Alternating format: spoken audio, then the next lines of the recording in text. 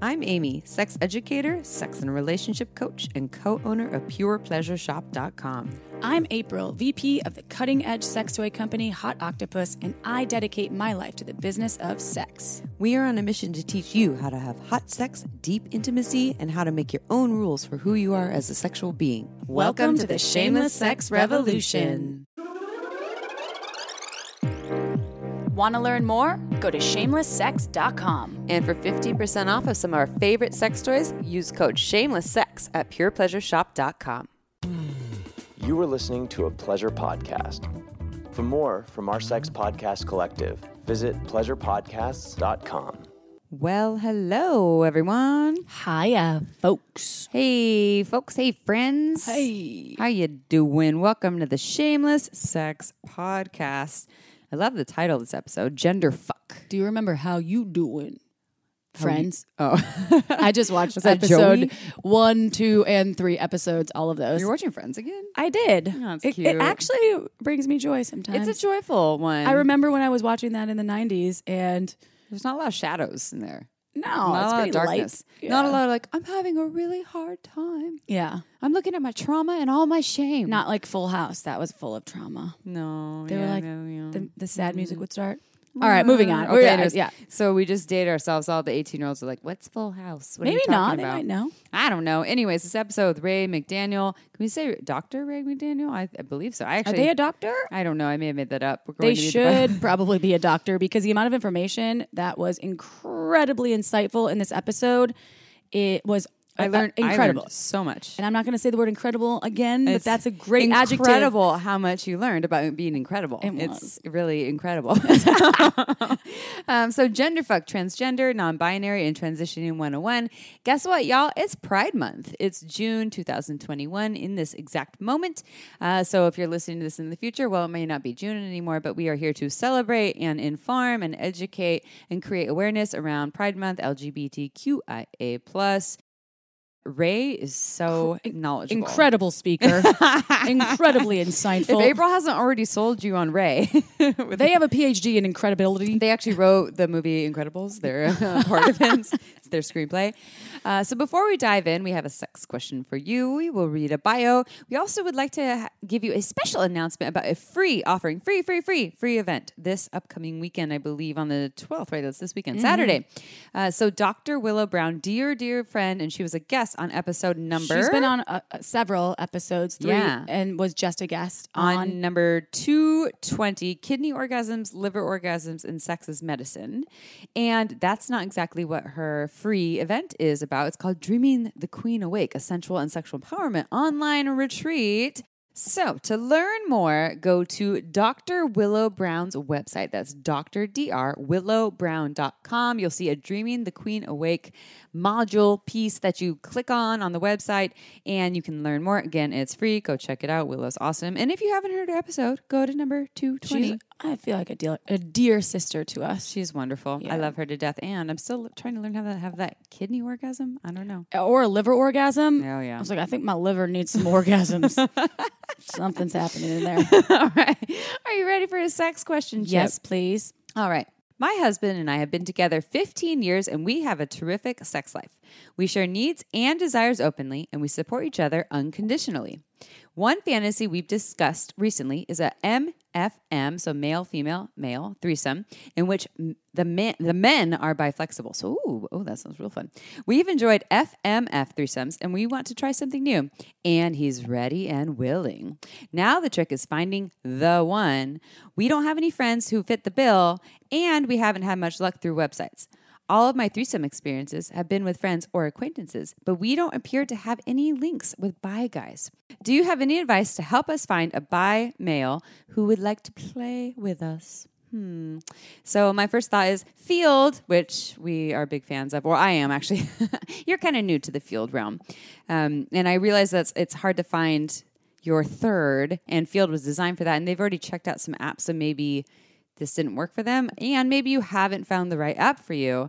And they actually said websites, by the way, and so they're a little different, right? The websites, you have to create a whole online dating profile. The apps are a little more user-friendly and quick. And Field, F-E-E-L-D, was originally designed for this purpose, to find the third.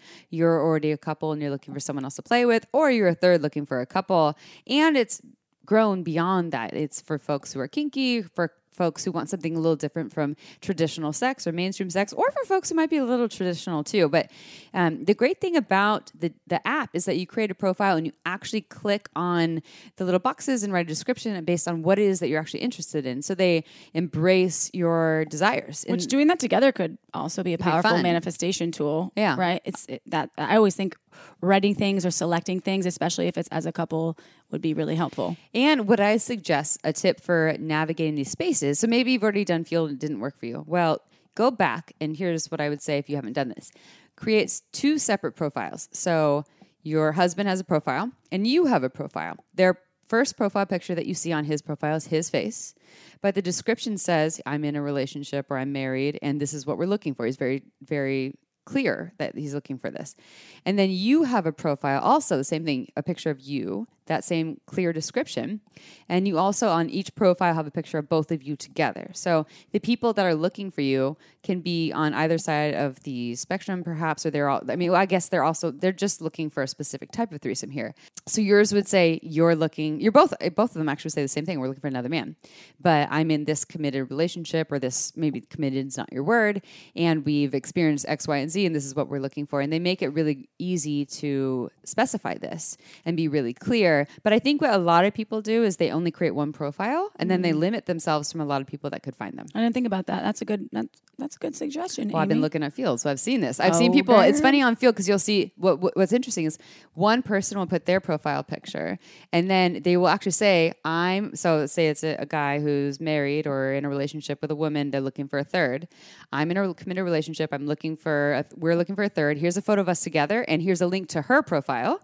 And then you can go and see both of them and check in with both of them. And it's important to have your profile picture, as when we spoke to several different experts in creating dating profiles, to have your picture that is the landing photo be something that is inherently you. And I would say, like not just your arm or some sunglasses or a hat. Yeah. Like make sure that it actually shows who you are, maybe some interests that you're in. Although you can describe that in here. They have there's little boxes and Mine things would be that you me can say. and Lidgy. April would just be petting her dog. Yeah. I'd be like, this is Lidgy. Like she's gonna Don't hit me up if you don't like dogs. Because I love cats, dogs, all animals. Would you ever date someone who's not a dog person? Yeah, I would not. Oh, yeah. That was a very confusing answer. I was like, what? Okay. The last bit of advice I would have if you're really having a hard time with the online thing would be to go, it depends where you live, but go to environments where there's other open-minded folks. So if you live, you probably don't live in like Chicago or San Francisco or New York. And if you do, awesome, because there are a lot of places, and the COVID times are changing, where these places are opening up. There's places that are, if you go to meetup.com, you can go and see all these places that are more geared towards poly people or tantra people. And you can go find just more open-minded folks. It might not be specifically designed for your type of threesome, and yet you can still go and meet more open-minded folks.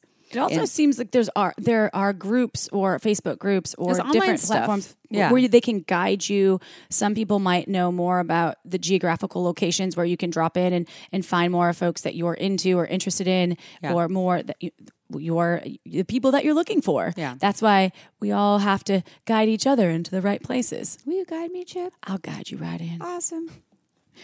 All right. Oh, wait, but first...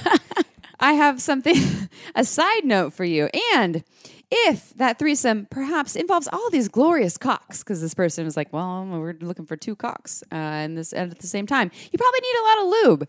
And if you're going to use that lube, I recommend Uber Lube. You know why, Chip? Why? Well, because it's absolutely fantastic. And notice how I didn't say incredible. Oh, shit. Well, it's also incredible. It is also incredible. I was just trying to use a different adjective to describe it. That's perfect. You're very intelligent. It's long-lasting. It never gets sticky. It feels amazing. Feels luxurious on the skin. It has no flavor. It has no scent. It's good for vaginal, oral, anal, all the holes, basically. I found one in my bed. I peeled up my sheets. What was in the bed? A bottle? A bottle was just floating around because I didn't even know it was in there. This happened last night, and I was like, what is that on my back? Oh, it's Uber Lube.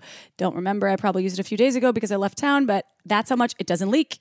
Stayed in my bed. Nice. I put it on my nightstand, and I I pretty much take it with me everywhere. It's in my cosmetic case because I love it so much. Do you have a travel kit or the travel bottle? The I do good not. to go? Oh my God, I need to give you one. Yeah, what the hell? Oh, they have one in the metal case with a little glass bottle in it. I definitely So you have lube wherever you go. And it's undercover. It's undercover lube. Everywhere you go. And it protects it from breakage. Oh, it's the best lube ever. So, well, I can claim that I think it's the best lube ever. And if y'all want to try Uberlube, just go to uberlube.com, use coupon code SHAMELESSSEX. You get 10% off and free shipping. I have a feeling you will not regret it, and you can join the Uberlube fan club. We're a part of it. Wait, just one shout out because today I was on my phone showing Amy a picture of something else and the owner popped up when we were all in Amsterdam together and I was like, look. Is that the owner of Uberlube? I'm like, there's Steven. He's been on our show before too and he's fantastic. He's wonderful. Well, Ray McDaniel, who also hails from Chicago, let's learn about their bio. Ready, Amy? Yep. Ray McDaniel is a non-binary gender and sex therapist turned coach who works with transgender, non-binary, questioning folks feeling lost while transitioning their gender identity. They are the creator of Gender Fuck, the club, a one-of-a-kind, research-based online group coaching community of transgender, non-binary, questioning folks who are on a mission to transition with less suffering and more ease. Ray is the founder of Practical Audacity, a gender and sex therapy practice in Chicago. They also provide training for medical and mental health professionals wishing to uplevel their knowledge in trans-affirming care. Ray holds a Master's of Education in Community Counseling. To learn more, visit Gender Fuck Club. That's GenderFck.club. But first, guess what, Chip? What, Dip?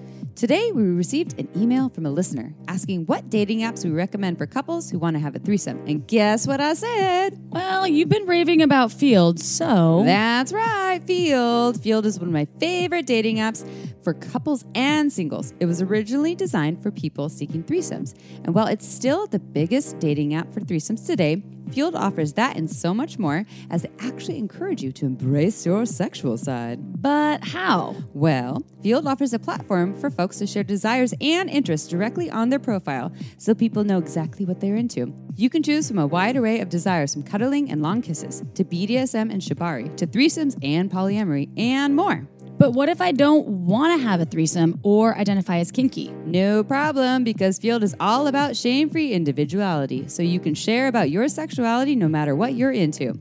And here's some more great news. I want more. You can download the Feeld app for free and support our show by using the link in the episode's description. Just click the link in our episode and get the Feeld app for free today. Chip? Wait, what? I'm downloading the app. But you're supposed to say, and now it's interview time. Oh, I'm so sorry. I was busy. Oh, well, it's interview time. All right, everyone, it is interview time, and we are here with Ray McDaniel, and you already heard a little bit in the bio, so we will just dive right in. Ray, we always start with the same or similar question with our guests. If you can tell us about your journey of coming to embrace yourself as a transgender and non-binary individual, as well as how your path led you to the work that you offer. Absolutely. Well, first of all, thanks for having me. I'm super excited to be here. My path has been very long and windy and kind of strange. So my X-Men origin story is that I'm the adopted child of evangelical Southern Baptist missionary puppeteers. Yeah, quite a mouthful. And so I grew up with them on the road. I spent 5 years of my life in various trailers, motels, etc., traveling all around the U.S., sharing the gospel of Jesus Christ with puppets. So that was my origin. I went to a tiny little conservative college in Texas and knew there was always something that felt a little different. I knew I didn't quite fit in, and I didn't know why. I didn't have the words for it. And once I got to undergrad, my best friends became the theater kids, who also happened to be the only out-ish gay kids on campus. And I saw them coming out in this really oppressive environment. So I decided that I wanted to be a therapist that worked with the LGBTQ population. I escaped the Deep South to Chicago, where I went to grad school, and immediately started working on all the skills that I would need to be a therapist for the LGBTQ population. And pretty much as soon as I was driving the U-Haul along Lakeshore Drive in Chicago, it felt like I could breathe for the first time. And so within months, I came out as queer. I came out to my friends from college who were unsurprised, and it was very anticlimactic. Came out to my parents who were slightly more surprised. Did not go well, as you can imagine. And then along the way, I probably about 4 or 5 years ago, I also started leaning into my non-binary identity a bit more. So I came out as non-binary. I started using they, them pronouns. I started testosterone. I changed my name. I just got top surgery in December, which is super exciting. Love it. And about 3 years ago in my professional trajectory, I also started my own group private therapy practice called Practical Audacity in Chicago. We have really blown up in the past 3 years, which is really exciting. And also, I think, says a lot about the really big need that is out there for queer affirming providers. And I started noticing, number one, that I wanted to take the work that I was doing and get it out to a larger audience. There's also a ton of restrictions, as you know, for therapists, especially working across state lines. And growing up in the South, I knew that there were a ton of people all over the US and all over the world who needed affirming care who could not access it, who did not geographically have people in their area that could provide the care that they were needing. And so I started taking my therapeutic work and translating it into coaching. And so now I do a lot of coaching for trans and non-binary folks, helping them transition their gender with less suffering and more ease. I primarily do that through my program GenderFuck. That's genderfck.club, which is an online group coaching community for trans and non-binary individuals. So that's kind of me in a nutshell. That's a good intro. And what about the puppets? Are they out of your life forever? Are you incorporating them into any of this work? Because good questions. You know, I still had a bin of puppets for the longest time, and I re-gifted them to my parents at some point a few years ago. So I'm like, I really don't see myself needing this again. But you know, who knows? Life is long. The puppets may come back. It was like a Jesus puppet. It was like telling the story of the Bible. Is that what you said? Jesus? Yeah. There wasn't a Jesus puppet, but it was definitely kind of like Muppet style puppets who would tell Bible stories. Got it. And puppets are different than marionettes, right? Because marionettes have like the no strings. This show actually is all about puppets. Now. You're going to learn so much. That is fascinating. That is so. Thank you for that intro to who you are and all your offerings. You're doing incredible work, and I think it's important to dive into the questions about what it means to be transgender and non-binary for folks out there who may not know. Also, this is kind of a multi-layered question. Also, what is the current affirming language, and what language is non-inclusive and can also be harmful? Ooh, such good questions and a lot of questions. So let me try to break it down in a nutshell. So my general spiel at a very top level of what is transgender, what is non-binary, starts with biological sex. So you pop out of the womb, the doctor says it's a boy or it's a girl. And I think some of us have some understanding that some people pop out of the womb, don't fit squarely into either one of those categories, and have some sort of difference in sexual development or are identified as intersex. What most people don't know, though, is that the number of people who pop out of the womb and don't squarely fit into these boxes that we've created of male or female, and that's on the basis of the appearance of the bodies, chromosomes, and the endocrine system or your hormones, is roughly the amount of people in the world who are redheads. Or, put another way, twice the population of Canada. Mm-hmm. So what that says is that we have created an entire binary system of gender built upon a supposed foundation of binary biological sex as male or female, that the more we learn from science is actually not supported. We're learning more and more about the diversity of biology when it comes to sex assigned at birth. We see this in the animal kingdom as well. It's not unusual. And so building on that foundation, kind of shaking up a little of what we thought we knew, is gender identity. And gender identity is a deeply felt sense of your gender. So sometimes that matches up with the gender that you were assigned at birth. So if you pop out of the womb, the doctor says it's a girl, you grow up and say, yep, I identify as a woman. That feels great to me. Then you are cisgender. That's CIS. And cis is simply a Latin prefix that means on the same side as. So let's say option 2, you pop out of the womb, the doctor says it's a girl, and you grow up and say, well, that doesn't really feel like it fits. I identify as a man. Then you would be a transgender man. Trans, Latin prefix, it means on the other side as. So on the other side of what you were assigned at birth. Option 3, you pop out of the womb, the doctor says it's a girl, and I'll share my personal story here because this is how I identify. And I grew up and woman felt pretty okay, but not 100%. But I knew that I didn't identify as a man. That also did not feel right. I identify somewhere squarely in the middle as non-binary. And people use a lot of different language. It's constantly evolving to describe all sorts of identities, but especially identities that fall under the non-binary, genderqueer, gender fluid spectrum. So non-binary is just the one that feels best for me. And third level, if we want to build on gender identity and sex assigned at birth, is gender expression, which is simply how we want to express our gender to the world. And that's a question for everybody, whether you are cis or whether you are trans. We all get the opportunity to decide how do we want to show up in the world and how do we want to express our gender. So that's the quickest and dirtiest guide to gender identity. You had asked about affirming language. So I just gave you some affirming language.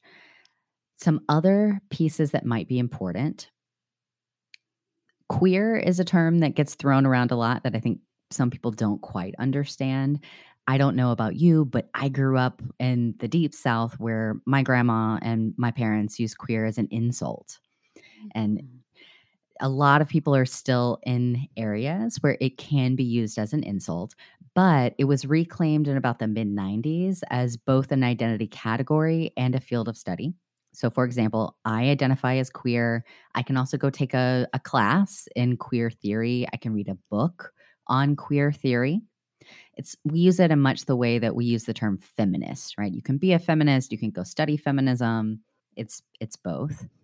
And the term queer emphasizes fluidity and flexibility of identity and identity categories. Essentially says, we've put human beings into boxes. Those boxes are not generally super helpful. Why don't we take people out of tiny boxes and give them options to express themselves and identify themselves in ways that feel good for them, which may or may not change over their lifetime. Another term that I think is really important is transition. So when we think about gender transition, a lot of people think of this very defined path, and we can maybe call it the Caitlyn Jenner path, right? You were assigned male at birth in this example. You grow up and then you transition medically, legally, and socially. You change your name legally, you change your gender markers, you go through medical transition. And specifically in this narrative, when people think of medical transition, they think of bottom surgery of some kind. And I want to bust some myths about transition and say that you can be trans, you can identify as non-binary and not do any of those things. You might not want to medically change anything about your body. You might not want to express yourself any differently than you do today. You might not want to change any sort of legal things about yourself. And none of that negates a trans identity. So I view gender transition as simply moving into the most authentic version of you, whatever that means. So that might include social, medical, and or legal transition, but it might not. And it can also go really fast, which is often a tip of the iceberg type of thing. So it looks like transition is going really fast from the outside, but typically there is a lot underneath that, and that person has been sitting on those feelings for a very long time. Or it can go super slow.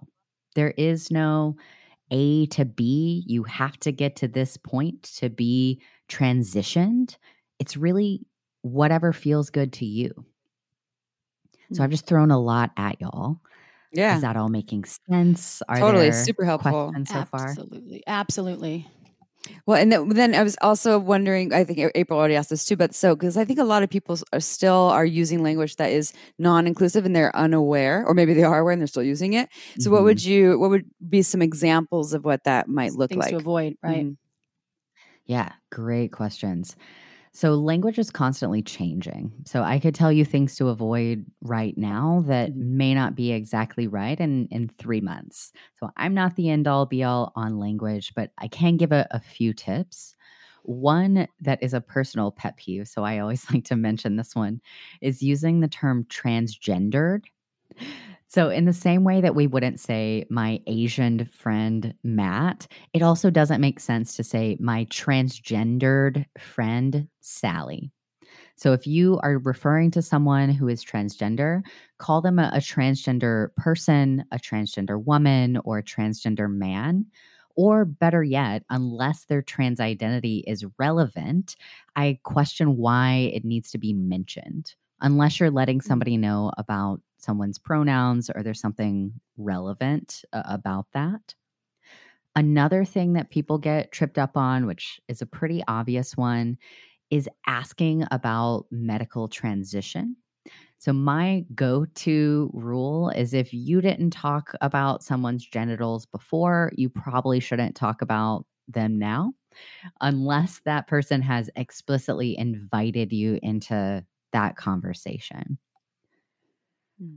Yeah, super helpful. Yeah, I think that's and then what about in terms of pronouns? Because I remember that it used to be what pronouns do you prefer, and now there's more conversations about it's not necessarily this preference choice point. What do you use? What are your thoughts on that? And I know you're saying you're not the end all of language, but what's the current conversations around that?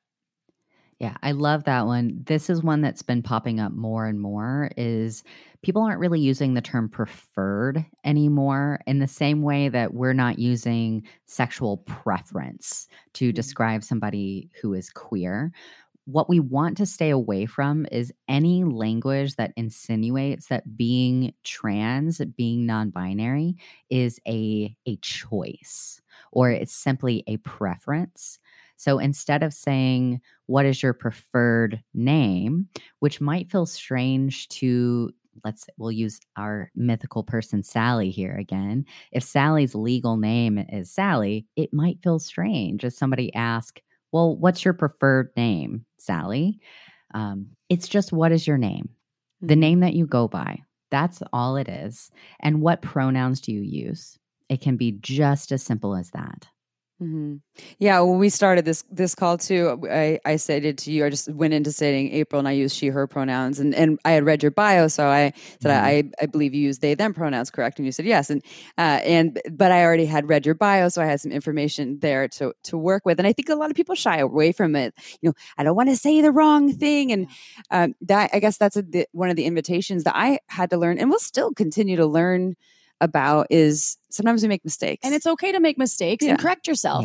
I've had to do that over the years in my work so many times, and it wasn't harmful. I wasn't being harmful. It's just we're habitually growing up in this very boxed reality of what humans fit into, right? And it's not so either or. There's a whole different spectrum for folks to like check in with. And I love that it's evolving and people are accepting and trying. So be gentle with yourself out there. And I think that's good information that you just provided as well. Well, I love that what you said, Ray, about it's constantly changing too. And I think we get locked into this is what I know now and this must be true. And then when it changes later, it can be really frustrating. How did it change? It was Even this. When you started training, things have changed. It was male-bodied and female-bodied. And now we're saying penis owner and vulva owner or bits. And we're just saying some neutral terminology for genitals. And we've had people that have said, I bet those people have already tuned out on this podcast, this episode, who have a hard time with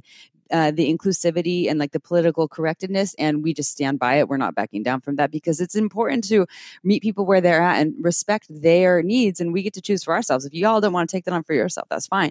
But if someone is making a request for how they want to be seen, met, or addressed, that's important for us to do that, just as we'd want someone to do that for us. Which brings me to a question that's kind of on that note. What are some of the current issues that trans, non-binary folks are facing? Perhaps you see maybe with your clients and groups that you work with? Yeah, well, I think the most obvious one right now is that there is a record number of anti-trans legislation bills that are trying to be passed or being passed right now in the United States. I really think that it's a reaction to the Trump years. Like people are really trying to hang on. And this is one of the new targets, unfortunately. So there's a lot of anxiety about that. There's a lot of fearfulness that comes from being in a culture and a society where there are literally laws that are being passed against your right to protection, your right to housing, your right to play on the sports teams that you want to play on, your right to go to the bathroom safely. That cultural narrative makes it a really scary thing sometimes to come out as trans or non-binary. Another thing that I'm seeing that it is very timely is the impact of quarantine and the past year and a half, which we're all dealing with. But one of the things that I've seen in the people that I work with over the past year or so is that being home, if they are in a place where they can safely be at home and be around people that are affirming. A lot of people are working from home. So they have more of an opportunity to play with gender identity and specifically gender expression because there hasn't been as much pressure to be out in the world, to go into the office, to be at work. And so I think a lot of people are coming out of the pandemic with a newfound sense of who they are and what they want out of their life. And now they're being faced with, well, now I have to go back out in the world. So how do I do that? How do I take me feeling better in my own skin, the gender expression that I've been experimenting with, and do that in a way that feels good and the areas of my life that I want to be out in? And along that note, I think microaggressions and aggression. We know that specifically trans women of color get a lot of violence that is directed their way. And every year, I hope that I don't have to repeat the stat that the previous year was the worst year on record for anti-trans violence. And I've been talking about this since 2016. And every year I say the previous year was the highest year on record. So we know that there are a lot of systemic things that are going on that make it really difficult to be a trans person in the US. There's a lot of medical gatekeeping. At the same time, we're also seeing more and more rhetoric around non-binary identities. We're seeing more and more positive media representation. A lot of big celebrities are coming out as non-binary. We have or non-binary or trans. We have Elliot Page. We have Demi Lovato that just came out. So people are, I think, being are being made aware of trans identities in a new way, and the conversation is shifting so that there is more acceptance generally. And I think that tends to come with a backlash a little bit. And I think on a more personal note, and along with the theme of this podcast, relationships and sexuality for people who are trans and non-binary. It is a huge place of a ton of anxiety, a lot of uncertainty, and fear. Fear of not being lovable, fear of being alone. And that can be scary. This podcast was made possible by Helix Sleep. Shameless fact about me. One of my favorite things to do in life besides hot sexy is deep sleepy. And since most people spend 1/3 of their life sleeping, why not nurture yourself with a mattress that was matched to you? Enter Helix Sleep. I was having hot sexy and not so deep sleepy on a saggy, uncomfortable mattress for years until I finally found my Helix mattress. I took the 2-minute sleep quiz and found the perfect mattress for my body type and my sleep preferences. I was matched the Midnight mattress, and it's everything I've ever dreamed of, keeping me cool because I am a sweaty sleeper. Plus, it provides the right amount of support for all my sex and sleep positions. Finding the right mattress can be like finding the right sex toy. Everybody is different with specific needs, so why would you buy a mattress made for someone else? Helix has a mattress for every body, whether you like it soft, hard, cool, cushioning, or you have a partner with totally different sleep preferences. Helix will fit you to the right mattress for all of your sleep needs. Just go to helixsleep.com/shameless, take their 2-minute sleep quiz, and they'll match you to a customized mattress that will give you the best sleep of your life. Helix is offering up to $200 off all mattress orders and 2 free pillows for our listeners at helixsleep.com/shameless. Go check it out. This podcast was also made possible by OMGYes.com. OMGYes is a research-based online program that teaches you all about how to pleasure the pussy. OMGYes studied thousands of vulva owners to find out how they orgasm and then made beautiful animated modules and super honest short videos to give you ways to reach even more pleasure. I've been recommending OMGYes to my clients for years, and it's been changing their lives. We all know pleasure is fluid and ever-changing, so why not add more tools to your pleasure tool belt? OMGYes is for everyone, so whether you are a vulva owner or you just love vulvas, OMGYes will give you the techniques to get your O-face on. There are 2 seasons to choose from and hundreds of gorgeous videos to explore, so go see what science says about pleasure and visit omgyes.com/shameless. That's omgyes.com/shameless to get $5 off your OMGYes access. Again, omgyes.com/shameless. Go check it out. Now back to the show. I think we've come a long way, and in terms of, I think, creating space and openness compared to when I was growing up, right? And I think we've come a long way with the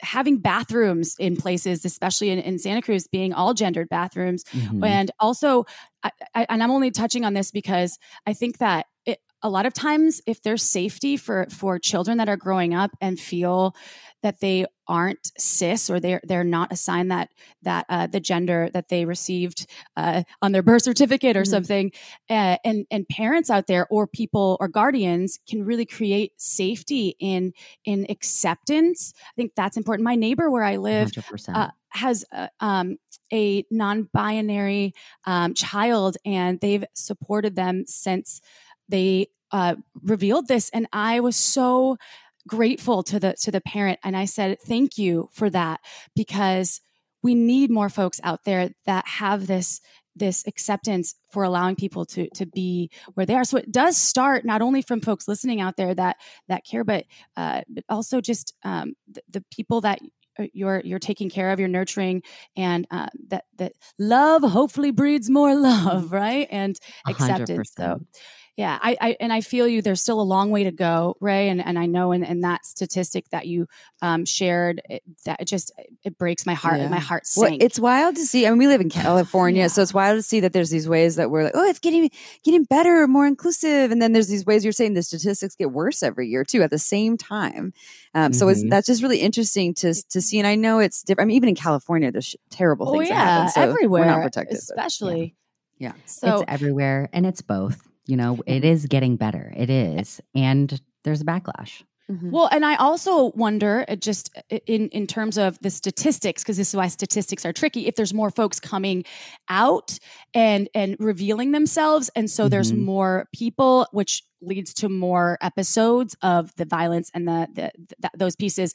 I don't know either way. It's not a good statistic. It's just that's what my brain went. I'm like, trying to be an optimist here, but that's hard. So let's hope it continues to decline. That's the whole goal here. Is that, by the way, I was wondering if that is a global statistic or if that's more a United States statistic? Right now, the statistics I know of are in the United States. There probably are some global statistics, but I don't know of them. I also think it's not quite as well tracked. Other countries have, and other cultures have, different ways of even conceptualizing trans identity. So I think there's some difficulty in getting clear numbers. I was just curious. That makes sense. So moving on to another question, which this is a tough question, and we haven't really talked about it yet, but it is part of what we wanted to speak to you about. So let's talk about what body dysmorphia is, and also what are some ways, maybe you can share some tips on how folks can work with this if they're experiencing this? Yeah, great question.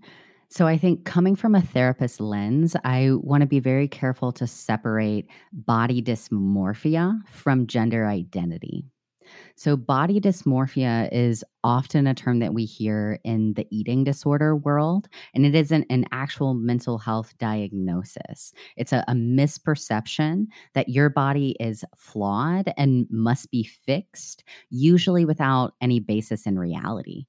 So at its most extreme, I think the typical image you think of is somebody who is struggling with anorexia, who is very, very thin to an unhealthy point, and they think that they're fat.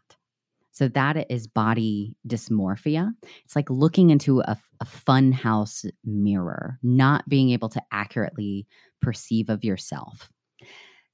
Gender dysphoria, however, it's tricky because it is in the DSM, which is the Diagnostic and Statistical Manual. So it is technically a diagnosis, but the difference is that gender dysphoria itself is not the problem.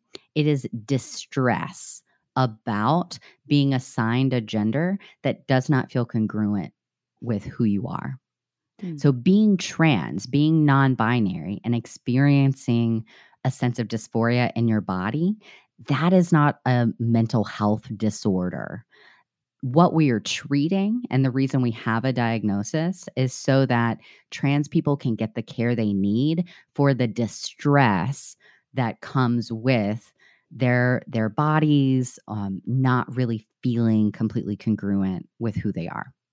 So I want to make that distinction, first of all. So when we're talking about gender dysphoria, we're talking about a sense, usually a body-based sense, that your body isn't quite right or congruent with the person that you know yourself to be, with your gender identity. And I think one of the biggest things that I've learned over the years is that we talk about loving yourself and loving your body, and that's important. But self-love doesn't always mean that you need to love every part of your body all the time. I think we have all had these experiences where we wake up one morning and we just don't feel great in our body and we don't love everything about it, when really we didn't look much different than the day before. But it's just at this internal sense that something feels off. And in those moments, instead of shoving down, I don't love how I feel in my body right now, and getting into this toxic positivity place that doesn't really feel true, right? Hyping yourself up about how you love your body when you don't 100% feel that can push away those negative feelings in ways that aren't generally helpful. So what I say instead is to accept where you're at, accept those feelings that you're feeling, and show kindness and care to your body anyway. So loving yourself in those moments can look like saying, I'm going to make sure I hydrate today because that is care for my body. I'm going to put on clothing that is really comfortable and that feels really good to me. And that's how I'm going to care for my body today. It might mean, well, I don't love how my body looks today, but I love how it feels when I dance. So I'm going to have a solo dance party in my living room. I'm going to go for a walk with my dog and show gratitude that I can see, that I can feel the ground underneath my feet, that I have access to pleasure in my five senses, no matter how I feel about my body at this particular time. So instead of shoving those negative feelings down, it's more of just being kind to them that often helps us get out of that really negative body space. I think that's so helpful. It drives me crazy when I hear people, you have to learn to love everything about you or love yourself before you can love someone else or all the, and it feels so limiting because people are like, but I don't love everything about me, and not just their body, their being. And I like that focus of kindness and also, I guess not necessarily embracing, but not running away from the challenging stuff, the parts of yourself that you do struggle with, and also being kind and trying to embrace the pieces that you can find some way of liking or enjoying. And a lot of it sounds very embodied practices. Yeah. And I just want to be clear that I understand. So we're going to say body dysmorphia. We're talking more for eating disorders, more in that realm, and not about gender identity. And we're talking about gender identity. You said it's dysmorphia or dysphoria? Dysphoria. So it's gender dysphoria. Got it. Okay. I just want to make sure that. So okay, great. Because I've learned so many new things today. This is great. I actually was hoping I didn't misread the question. And I wrote that. That was my question. Yeah. That was. That's a good clarification. Yeah, totally helpful. And I've had clients that have said I have body dysmorphia, and we don't want to shame clients for using that for themselves too. If that's how you're speaking to your body as a trans individual, then that's okay for you to do it. But we're just clarifying here, and also helpful for me to know to speak to. Speaking of, I have a question from a listener for you. All right, I'd love for you to answer since we have the doctor on the phone or the call. We're not on the phone. Okay. So I have a friend who is a trans woman, and she has recently had bottom gender affirming surgery. She's so excited to get to explore sex with her new vagina. Woo! Do you have any tips or toy suggestions to help her on her way? Well, first of all, huge congratulations to this listener. That is such a big deal. It's so exciting. So whoever this is, if you're listening to this, I'm very, very thrilled for you. So a few things that I thought about when I got this question. First of all, listen to your doctor. They know what's going on when it comes to healing, and resuming sexual activity before you are fully healed is not a good idea. So I know that you're super excited about your new vagina and want to take it on a test run, but go slow. Make sure that you get the go-ahead from the doctor to resume the type of sexual activity that you want to resume. The other thing that is absolutely essential for new vaginas is the dilator process. So it's not always the most fun part, but it is really important, especially depending on what type of sexual activity you want to have. So that skin, while it doesn't balloon out and lubricate in the way that somebody who was born with a vagina has, it is elastic. So that skin can stretch. The dilator process can really help stretch the skin, however big that you are wanting that to be. So that's a big one. The dilator process, like I said, is not always the most fun, but as soon as you're at a place where you're not in that very right after surgery healing process, you might be able to switch up some of those dilators and play around with sexual pleasure while you are doing that. So I recommend that people, if they have the ability to do this, get different size vibrators and different shape vibrators and use that as part of your dilator process to explore pleasure while you're also doing this doctor ordered activity that you have to do a few times a day. Would you recommend lubrication in that as well? 100%. Okay. Yes, I was going to get to that. Lubricate, lubricate, lubricate, lots of lubrication. I would also say a water-based lubricant just because it is going to be easier to clean out, especially as you are healing. You don't want anything in your vaginal cavity that is going to cause any sort of issues with the sutures or any sort of healing process. So water is just going to help you make sure that you're able to clean up after sexual activity. The doctor can also let you know what sort of lubricants they recommend, but there's lots of really excellent water-based, high-quality lubricants out there. Lubricant is worth splurging on if you have that ability.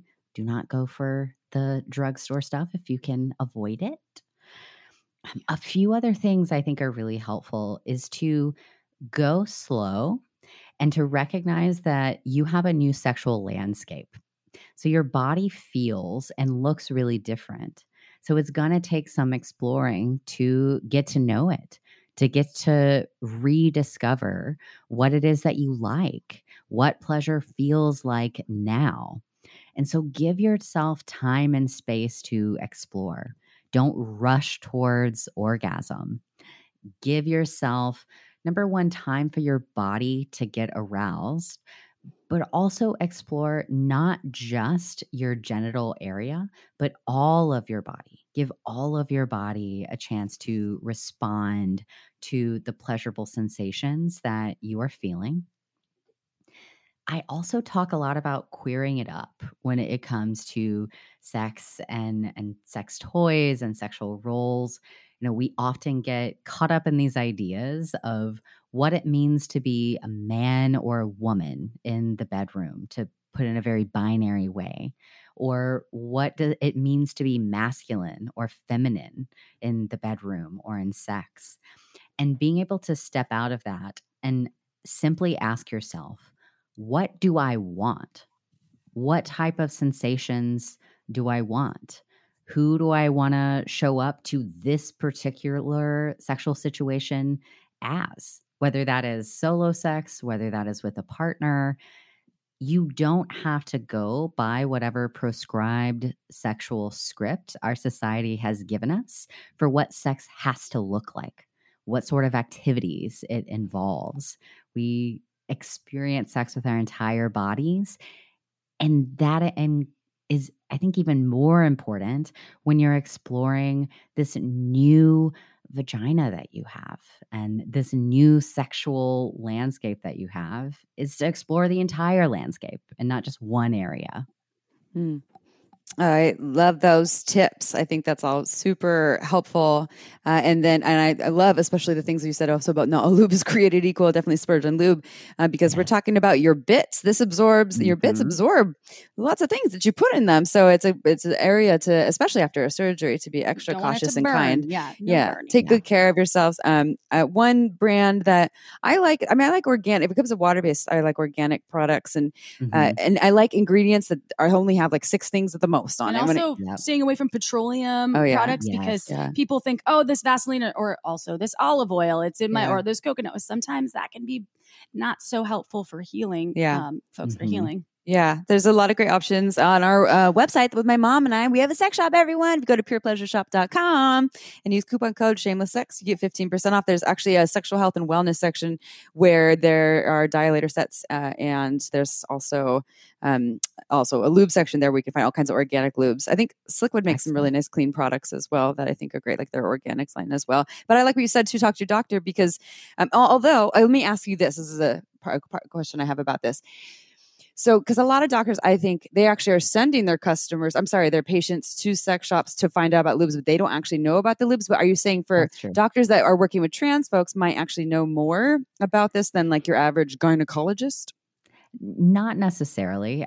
Honestly, I think that the sex toy shop owners will pretty much always know way more than the doctors. I would trust them over the doctors. There are lots of really incredible sex toy stores that have sex educators that are in charge of them. Lots of great blog posts. It is easy to find if you just look. Yeah, totally. And you could also, as just a suggestion, I used to do this at my gyno, and I'm sure other doctors would. If there's a lube that you found that works well for you, that also feels good, you could bring that in or suggest that for your doctor. Oh, they're doing exams? Well, also to teach them. To teach them. So if someone comes and asks them, they know, and they know what to recommend to other folks, because I used to do that because the lube that they were using was so not my cup of tea when I was getting anything the jelly? inserted. Well, they actually had a lube from a lube company because they were friends with someone that worked there, and it was not my favorite, and it didn't feel good, and so I would bring in my own lube. Yeah. And I know that they could totally do that if you're a person that is talking to your doctor. Sometimes you can teach your doctor things too. So that was just my suggestion, and even the people in lab coats could learn some things. Yes. And those doctors could actually reach out to the lube companies and get samples to give to folks. Like so this is all side Uberlube does it. I mean, Uberlube silicone. So with what you're talking about, that wasn't what you were referring to, but for Uberlube sends samples to any doctor that asks, because they have a great product, but not specifically for what you're talking about now. And like April said, they can reach out. And so I like when there's education for folks about, don't put your doctor, the person in the lab coat, the researcher, on a pedestal, because even they have room to learn, and everyone is different. I educate my doctors every time I go in because I love doctors about bodies and sex and sex toys and pleasure, and they're always like, okay then. Listen to episode 125. They do, they get a lot less sex education than we think they do. Yeah, totally. Absolutely. And so that's just a good point on all spectrum. And Pure Pleasure Shop they do have, you guys have some good categories for folks. And there's a lot of wonderful sex positive sex shops not all cities. That's why we have online stores, because a lot of people don't live in cities that have them. So if you're in a city that has one, go check it out, and you can learn a lot there too. And if you have questions about products, you can always email us. You can email me, Amy@purepleasureshop.com. I said that really quick. It's Amy@purepleasureshop.com. And I can help you find products too. But anyways, another question, Ray, for folks out there, that if you have any tips, advice to give folks that are considering, or maybe they're already transitioning, that would be really helpful. Yeah, I'd love to talk about that. One of the first things that I tell people always is what I call building your army before you fight the war. So finding your people. Brene Brown talks about it in the Post-it note people. Who are the people in your life that you already have, that love and support you, that you can start with? So if you're early in the transition journey, find even one or two people in your life, if you can, that you can come out to, that will have your back, that you can text if you're having a bad day or something doesn't go right. I think that also applies when people are thinking about coming out at work or in other areas of their life. If there are even just a few people in that arena that or can reasonably assume are going to be supportive, I always suggest starting with those people first. Backing it up even further, if you are transitioning currently or curious about your gender identity and expression, curiosity is your best friend. So I always encourage people to adapt an attitude of play. I call it spaghetti wall mode. When you're cooking spaghetti, you throw it on the wall, see if it sticks. If it doesn't stick, it's fine. It's no big deal. You haven't failed. Your day isn't ruined. You just cook the spaghetti more. This attitude of play takes the pressure off for you to have all the answers and for you to know what point B is going to be. An attitude of play, it keeps you present. It keeps you connected to others. It is impossible to fail at play. You just simply cannot do it. Everything is just an experiment. And along that line, I also tell people to focus on the next tiniest, easiest step that is right in front of them. So what I see a lot is that people get very fixated on step 10, and they don't know what step 10 is going to look like. Step 10 feels really, really overwhelming to them. But if we back it up to step 0.5 or step 1, it feels a lot less overwhelming. So for a concrete example, let's say I had a client who was interested in starting hormones. So they wanted to start testosterone, but they were very, very nervous about starting I can't speak today, starting testosterone, and didn't really know how they were going to feel on it. They weren't sure about the body changes or if they would like them or not. The first thing I would tell them to do is make an appointment with a doctor. Go talk to the doctor. You do not have to make any decisions, but what you can do is go get your questions answered. And you can then go home and see how you feel now that you've gotten some of those questions answered. Maybe step 2 is to get the prescription and bring it home and put it on your counter and just look at it for a couple weeks. See how you feel about it. What is it like having it there? Maybe step 2.5 or 3 is taking it out of the carton, or even taking 1 dose of it and then seeing how it feels, even just your emotional reaction to taking that 1 little dose. And then from there, you take the next tiniest step. And if it doesn't feel good, that's fine. You can stop at any time. Hormones are not an escalator. You don't have to continue to go up. You have way more control over the pace and over starting and stopping than I think people typically feel like they do. Mm-hmm. So that's just one example of a way that I would work with somebody. The other thing I would say is focus on how you want to feel instead of how other people perceive you. So most people who I work with who are early in the transition process, their goal is passing. And passing generally has a connotation of passing as a cisgender person. And there's lots of reasons for wanting to pass, including safety, including just wanting to go to Target or the bus stop without being looked at. Legit, completely. There's nothing wrong with the goal of passing. But whenever your, what word am I looking for? Your measure of success is if your grocery store clerk that you don't know accurately genders you, you're setting yourself up for failure because your locus of control is outside of you.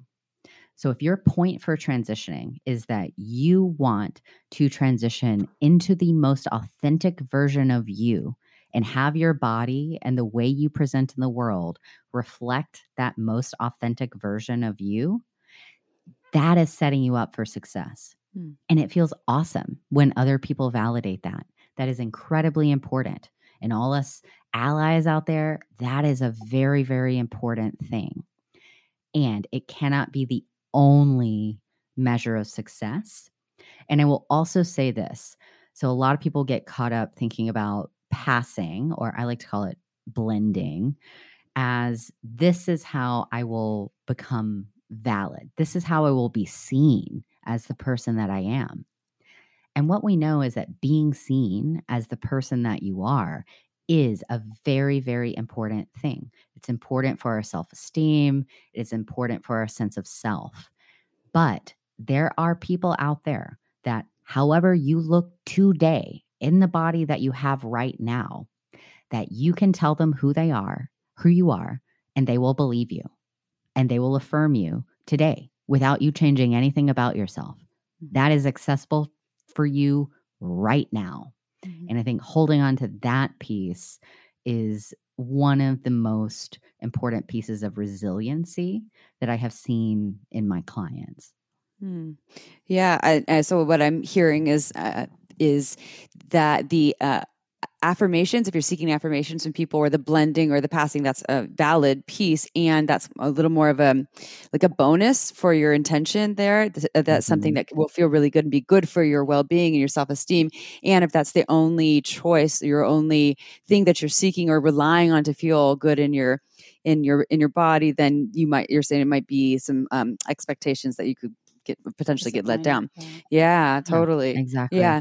Which I think is the case for worthiness in general for a lot of folks, is relying on, and even outside of talking about transgender folks, that we're relying on other people to tell us we're good enough, we fit in enough, we're okay, we're beautiful, we're sexy, instead of finding it more so with ourselves. And I also don't want to take away from that being a thing. Like I want that from the world. And I think that that's valid for folks and for trans folks to want that in the world. And I can only imagine what it would be like to not feel safe walking into a bathroom and feel like I'm going to be judged, or people walking down the street and people looking at me because they're not in their head trying to analyze me, figure out what kind of genitals I have, and making comments. I mean, I've heard these comments, like, is that what things that people say that I'll bring back to the conversation, things that are harmful, is that a he, is that a she, and questions like why do you need to know this, what in you is driving you to have to get this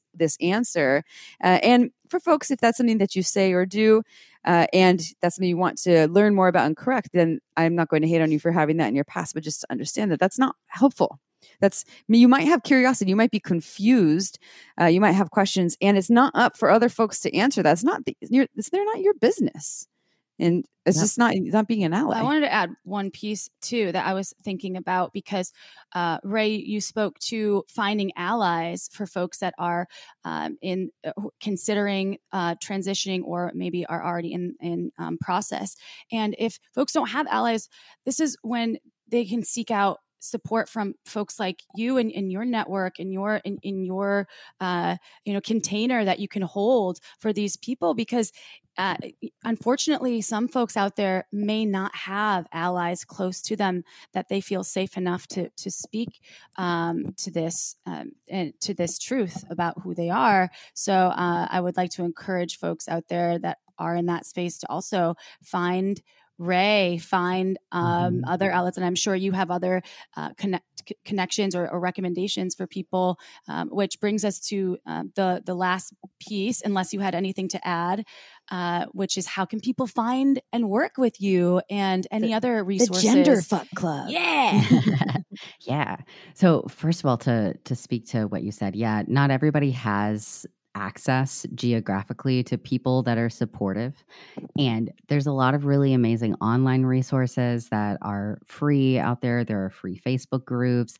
I have a free Facebook group that people can join if they don't have access to financially, or it's not the right time to join a more formal coaching group. But people can find me at genderfuck.club. That's genderfck.club. I have a newsletter on there I invite you to sign up for. You can also find me at Practical Audacity on all of the socials, especially Instagram. I invite you to connect with me there. And I'll also give all y'all a link to a special podcast resources. So if you want to know more about being an ally, if you want to know more about how I work with people, or you're interested in getting some training on this, that is the place to hit me up. So we can put that in our show notes. So you'll send us the link and we can add it to the show notes for this podcast. Cool. Thank you. Well, I just want to thank Ray for this really incredible podcast that I took away a lot of juicy nuggets there to, I think we all can inspire each other to be better humans and inspire people to celebrate who they feel they are, wholly. And that's really an important piece. And that's what Pride, I feel like this month, we're recording this in June, is about celebration and acceptance. And that's just what I want to put out. And I hope that the world is evolving into this space. So thank you, Ray, for everything that you've shared with us. And if you want to celebrate with me, y'all, let's celebrate with some wine, right? Because, Margins Wine has some wine left. Nice and she transition. she always runs out of wine. And she had messaged us saying that she does have some varietals left. And it always is changing and evolving because she takes just these underrepresented varietals from underrepresented regions, mostly in California, and makes beautiful boutique wines that are absolutely delicious to drink. So check out marginswine.com. Go ahead and just sign up for the newsletter. That's all you have to do. And you only get a couple a year, and then you can at least try a bottle or two. But if you want to try 3 or more, you can save 10%. Just enter code ShamelessSex10. If you want to buy 6 or more, ShamelessSex15, you'll save 15%. That's also on our website. So as will be the resources for this podcast and what Ray has shared. So y'all, thank you again. And I love each and every one of you. And we'll see you next Tuesday. Ciao for now. Want to learn more? Go to shamelesssex.com. And for 15% off of some of our favorite sex toys, use code SHAMELESSSEX at purepleasureshop.com.